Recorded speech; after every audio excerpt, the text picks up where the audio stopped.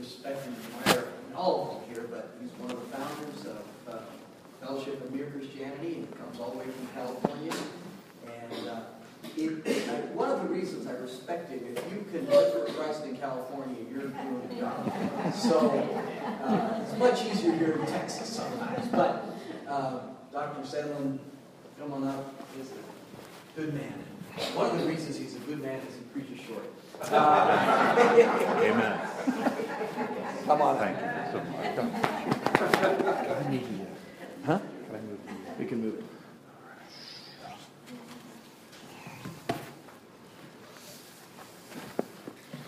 I'm just overwhelmed, as I always am, it seems, at these events, at what God's doing, both at Church of the King, right down the street, literally, and here at Living by Faith Church, and the just beautiful building, and how God supplied it, and through relatively little expense of the church. I got to thinking how this building came about.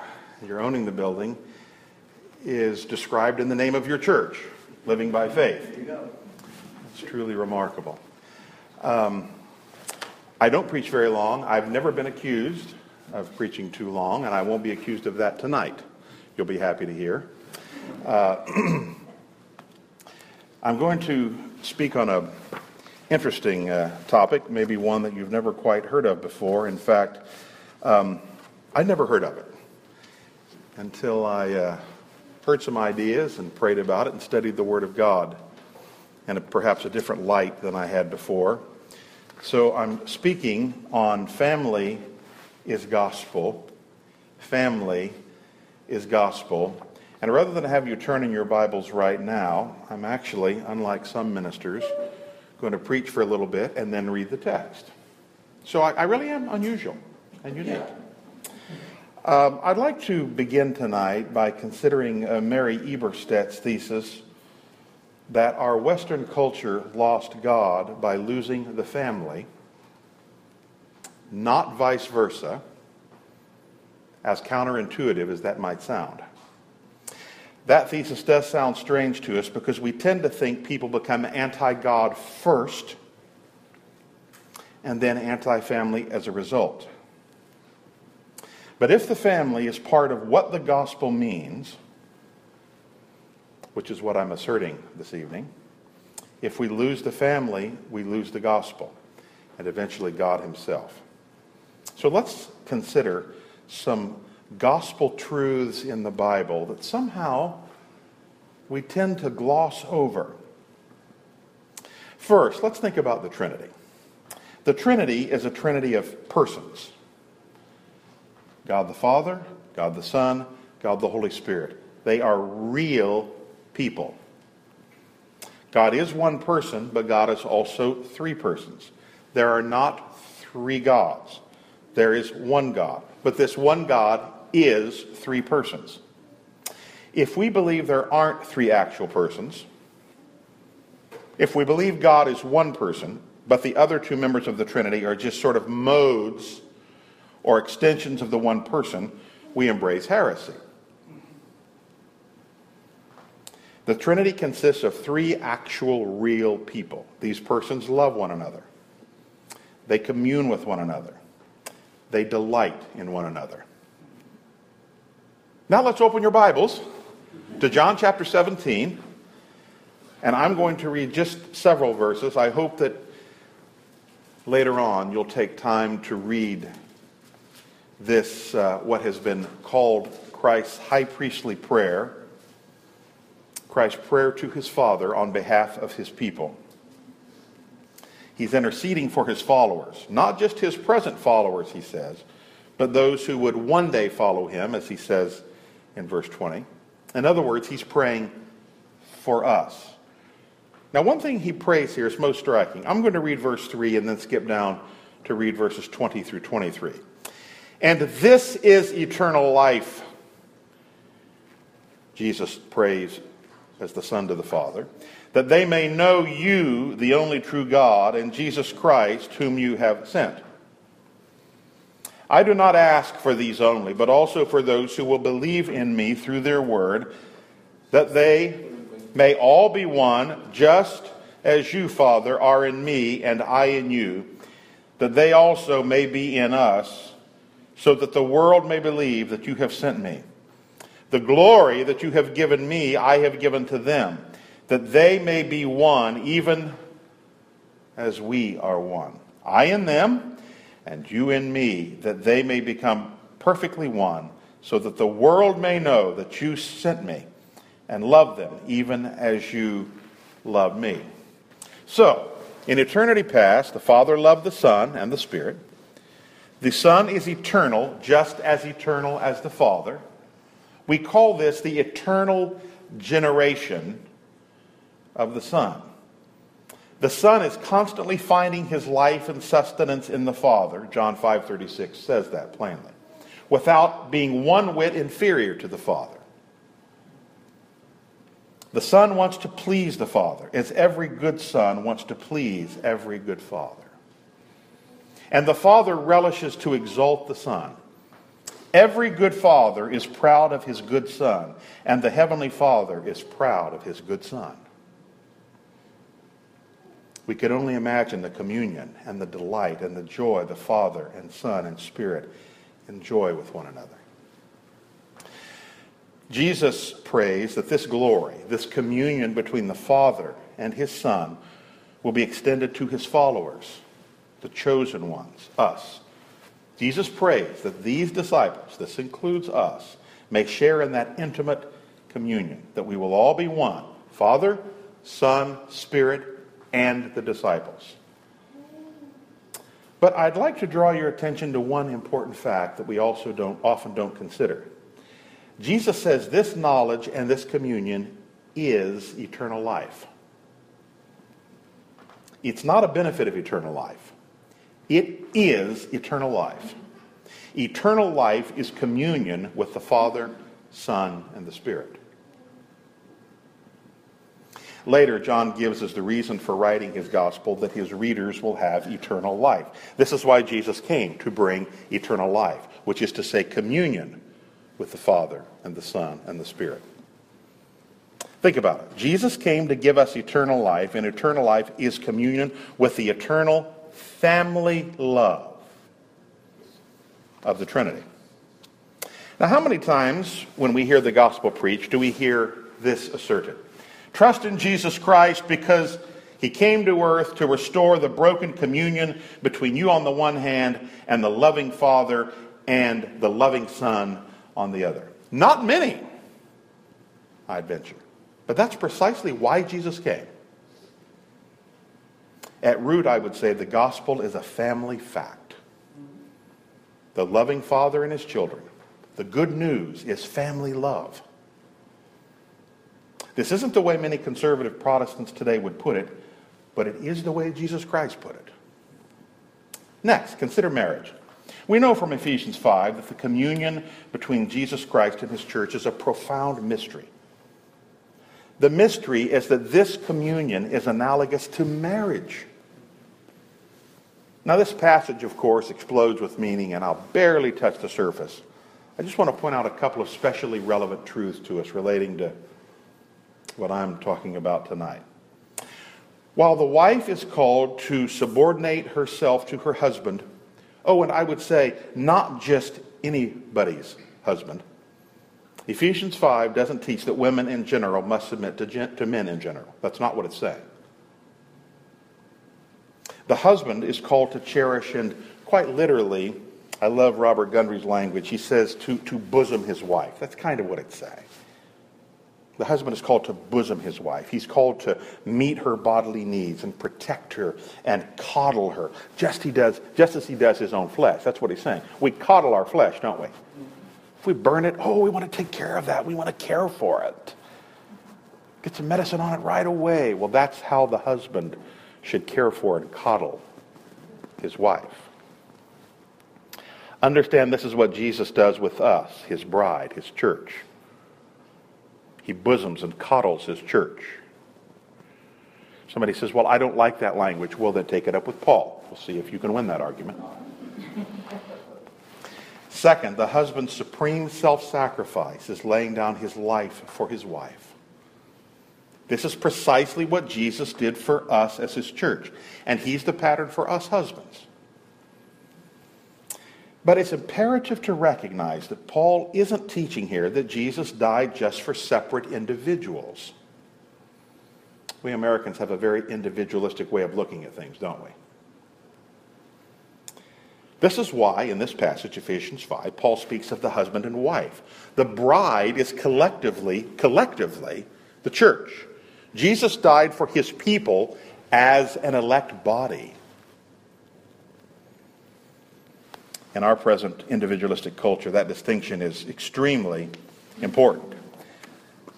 Ours just isn't a Jesus and me salvation. God makes his saving covenant with covenant people in the covenant bloodshedding of his Son. So, Jesus is the groom and the church is the bride. Jesus coddles and bosoms and nourishes the church. He sacrifices himself in providing for the church, and he gives himself up in the ultimate sacrifice at death. Now, I want you to think about that for a minute. It's not just that Jesus paid an abstract penalty for sin.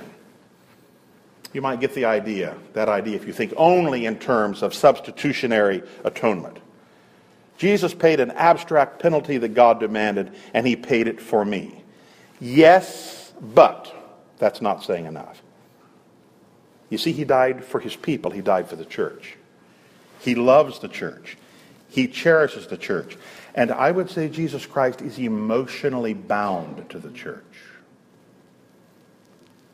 He wants to preserve the church and rescue the church so desperately that to save the church, he gave his own life.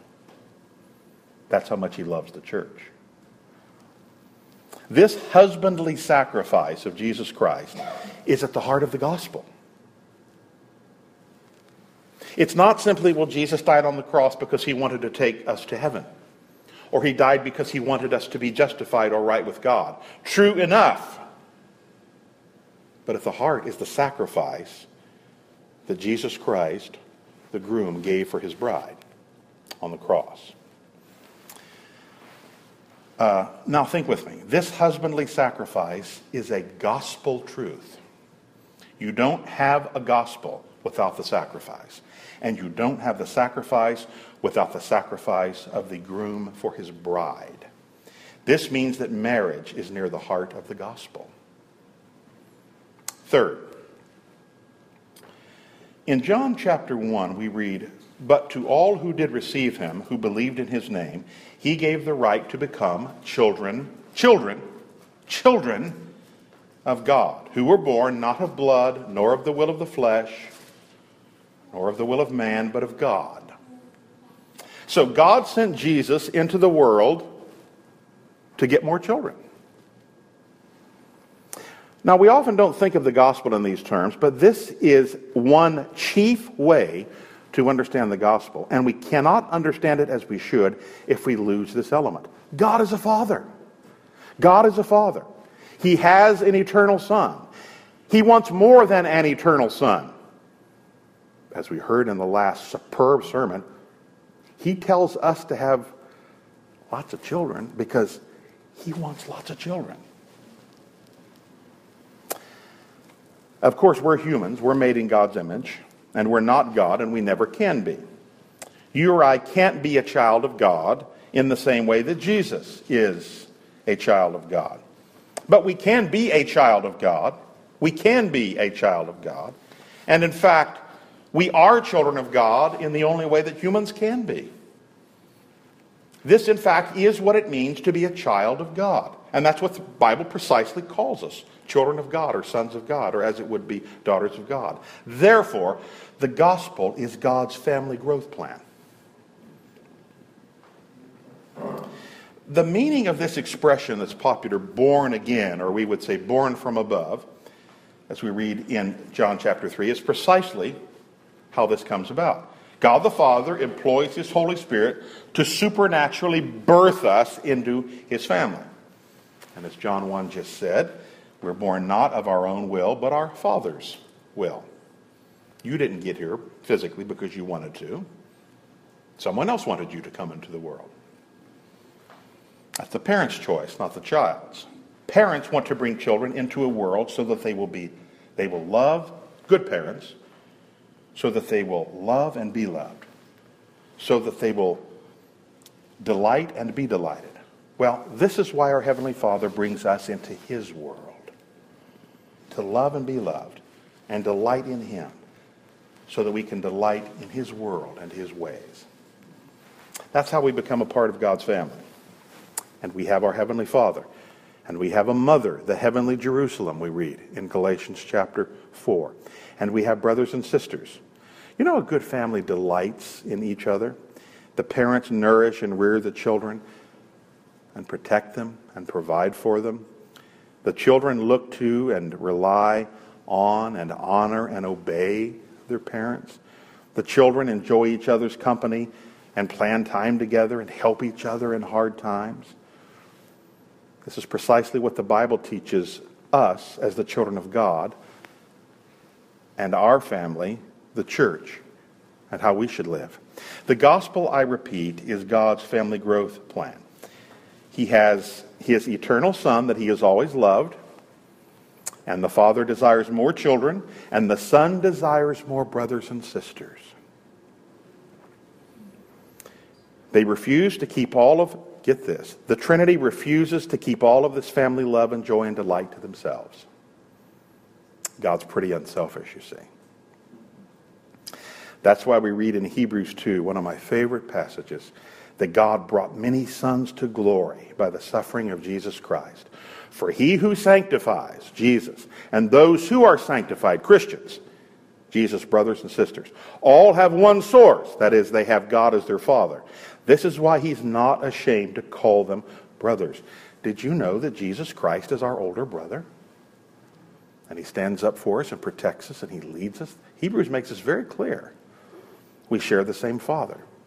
So then, the gospel isn't simply good news. The gospel is good family news. The good news is family love. So to review quickly, the gospel means that we join the eternal communion of the loving Father and His Son by the power of the Spirit. The gospel means that Jesus is the church's husband and sacrifices and bosoms us and lays down His life for us to rescue us. The gospel means that the Heavenly Father wants more children and that Jesus, and therefore the gospel, is God's family growth plan, and we're part of the family. Now, I'd like to conclude with some very, I believe, pertinent implications for us today in our cultural situation. First, note that while each of these three facts is a gospel truth, each is rooted in creation. The Heavenly Father and His eternal Son wanted to extend their communion, so they created humans made in God's image. When did they have this communion? Before they ever created anything. Marriage is a creation ordinance, and it was around before the fall. Jesus was the eternal Son of God. He did not become the Son of God in Bethlehem, and did not simply become the Son of God, but also God created Adam as His human son. Isn't that interesting? Luke 3 says that. Have you noticed the genealogy in Luke? The genealogy goes all the way back to Adam, and Adam, who was the son of God. The Son of God. All of these predated the fall. They are creation truths. Now, the fall introduced great changes into God's good creation, but the fall did not destroy the creation. The fall effaced creation. It did not erase creation. The gospel is the good news adapted to the fallen world, but the gospel operates within the created world and not some other world. In fact, the gospel isn't just about redemption. It's about restoring and enhancing creation. In fact, that's what redemption is. Too often, however, in stressing redemption, and hear this well, these are the words of Gordon Spikeman, and they are very powerful. Too often, we as evangelicals are too quick to get to the cross. Now, that sounds heretical only to people who don't have a biblical worldview. You say, that's pretty stark. Well, let me explain that. The cross is there to redeem something, and that something is God's good creation. Redemption always occurs against the background of creation. And that's why the family is a pattern for the gospel. And in fact, if there is no family, there is no gospel. If there's no eternal Father and Son, there's no gospel. If there's no husband and wife, there's no gospel. If there are no children of God, no Adam as the Son of God, there's no gospel. Second, the gospel Protestants have preached over the last century or so has been a truncated gospel. And one glaring aspect of that truncation is its lack of biblical understanding of the basic character of the family. Now, tragically, and think of this culturally, tragically, this omission, this lack of family emphasis and understanding in the gospel, was happening at the same time that our secular culture was assaulting the very foundations of the family. Legalized abortion, recreational birth control, unwed teen pregnancy, pornography, and easy no-fault divorce, and homosexuality, and same-sex marriage, which it isn't, and just machismo, male machismo, that men just could stomp women down. What an evil idea. And then, of course, the other extreme, radical feminism, and surrogate pregnancy, and egg harvesting, and artificial insemination, and sperm donation. But you see, the 20th century gospel was all about individual salvation and forgiveness of sins and being right with God and going to heaven when I die.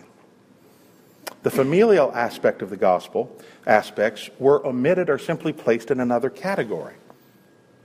We'll deal with that after you're saved, in sanctification or Christian growth. So the important gospel truth was the benefit and future of the individual. Think about it. The church was preaching a radically individualized gospel that neglected the family, at the same time that the culture was preaching a radically individualized counter-gospel that undercut the family. In other words, our gospel didn't challenge the secular culture at its very heart. For this truncated gospel, we are now paying a very heavy cultural price. Third, think through this with me, if you will. I'm almost done. We can't preach the gospel without preaching the family. About the time of the Obergefell decision, some alleged evangelical Protestant churches and organizations changed their position about homosexuality and same-sex marriage. And one reason some of them gave was that if they opposed same-sex marriage, they would cause a division in the church and would hinder the gospel. They say there's unity in the gospel, and same-sex marriage and that discussion sunders this unity that we have. They didn't want to be distracted from their real calling, which is to preach the gospel.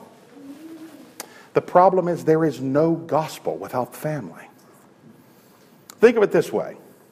We can't understand why Jesus Christ died for the church until we understand that the church is the bride. The church bears distinctive feminine characteristics, and her Lord bears distinctive masculine characteristics. The church is the weaker vessel. The church bears the Father's children. The church is utterly reliant on her Lord. But if both spouses are male, we have utterly lost this gospel truth. The sacrifice of the husband for the wife is possible only if the husband is male and the wife is female. This is what the Bible means by sacrificial atonement, and it's not compatible with same-sex marriage. Then let's think about a lesbian couple with children, as Dr. Whitehouse was talking about earlier. The Bible teaches that God is our Father. The right kind of fathers live and act like fathers. They act in ways that only fathers can act, and mothers cannot and should not act. But if we have no father, if we have only two mothers, we cannot understand what the fatherhood in the gospel means. This doesn't mean that a child without a father in the home, as sadly is the case sometimes, can't know the gospel. But it does mean the gospel must be modeled to him by other fathers nearby, which is why those people desperately need the church. Do you understand that point? Broken families, more than anybody, desperately need the church of Jesus Christ. Everybody does, but particularly single parents. The specific intentional exclusion of fatherhood in a lesbian marriage doesn't just destroy the biblical pattern of things. It destroys the gospel. Let's think quickly about children. They're the product of a loving physical intercourse if marriage is done in God's way. But a child born of surrogate pregnancy, a rented womb, and this is becoming extremely popular in California, that child knows nothing about that loving intimacy at its source. A child born of anonymous sperm joined to an anonymous egg might be loved, but that child was not brought into the world as the result of a loving sexual act at its very root. We children of God are spiritually birthed by the loving act of regeneration by a heavenly Father. We were not spiritually manufactured by an abstract God acting abstractly. If we lose the loving personal aspect of this rebirth, we have lost the gospel. In short, and if you've heard nothing else tonight, please hear this. Go away with this line. You cannot get the family wrong and get the gospel right. This is why it'll never suffice to say you're going to set aside family issues and just preach the gospel. If you set aside family issues, you cannot preach the gospel. Fourth, and finally, our job as churches in counteracting this virulent counter-family force in our culture is, are you ready? This is very difficult. Only those of you highly educated or get it. Ready? Preach the gospel. But I don't mean the family-erased gospel of the 20th century, the highly individualized gospel. I mean the gospel that invites sinners to join the communion of the eternal family, the Heavenly Father and His Son and Spirit. I mean the gospel of the husband Jesus, who sacrifices himself even to death for his bride, the church, to which we're called in salvation. I mean the gospel that births us into an entirely new family with a loving, caring Father, with a God-man, Jesus, as our older brother, and with loving and caring brothers and sisters. Understand, these are not simply implications of some deeper and more basic gospel. These are the gospel. And if we've neglected them, we have neglected critical aspects of the gospel. Union with Jesus Christ is union into the fellowship of a Father and a Son. The death of Jesus Christ is the husband's death for his bride. Rebirth is birth into the Christian family with brothers and sisters and a dad and mom. This is gospel. In preaching and encouraging and protecting and nourishing the family in our churches, we're preaching and encouraging and protecting and nourishing the gospel. We hear a lot about gospel-driven churches and gospel-driven living. This gospel-drivenness is an imperative. And this means we must be family-driven churches who practice family-driven living. By the way, this has nothing to do with the so-called patriarchy movement or family-integrated churches. The church isn't merely a collection of families. It's the eternal heavenly family that is the paradigm, not the earthly family. If we lose that family and the creation family, we lose the gospel. And if we do stress the family as we should, we have been faithful gospel people. In other words, I'm saying, dear friends, the family in its very DNA models the gospel. I know of a Christian couple with 2 small children. The husband's parents are both Christians, but the wife's parents, they're divorced. They're not. I've known them for many years. The unbelieving parents of the wife aren't actively hostile to the gospel, not outwardly, but they just seem to have really no interest in it. They would come to our church when the kids were baptized. Oh, that's interesting. That's a nice rite, and so on. Yet, I must say, as they see their children, and especially their grandchildren, I'm really noticing a subtle shift. Their hearts are softening, and I believe I know why. Because the family is a gospel truth, softening toward the family is softening toward the gospel. Just as a hardening toward the family is a hardening toward the gospel. Listen to this.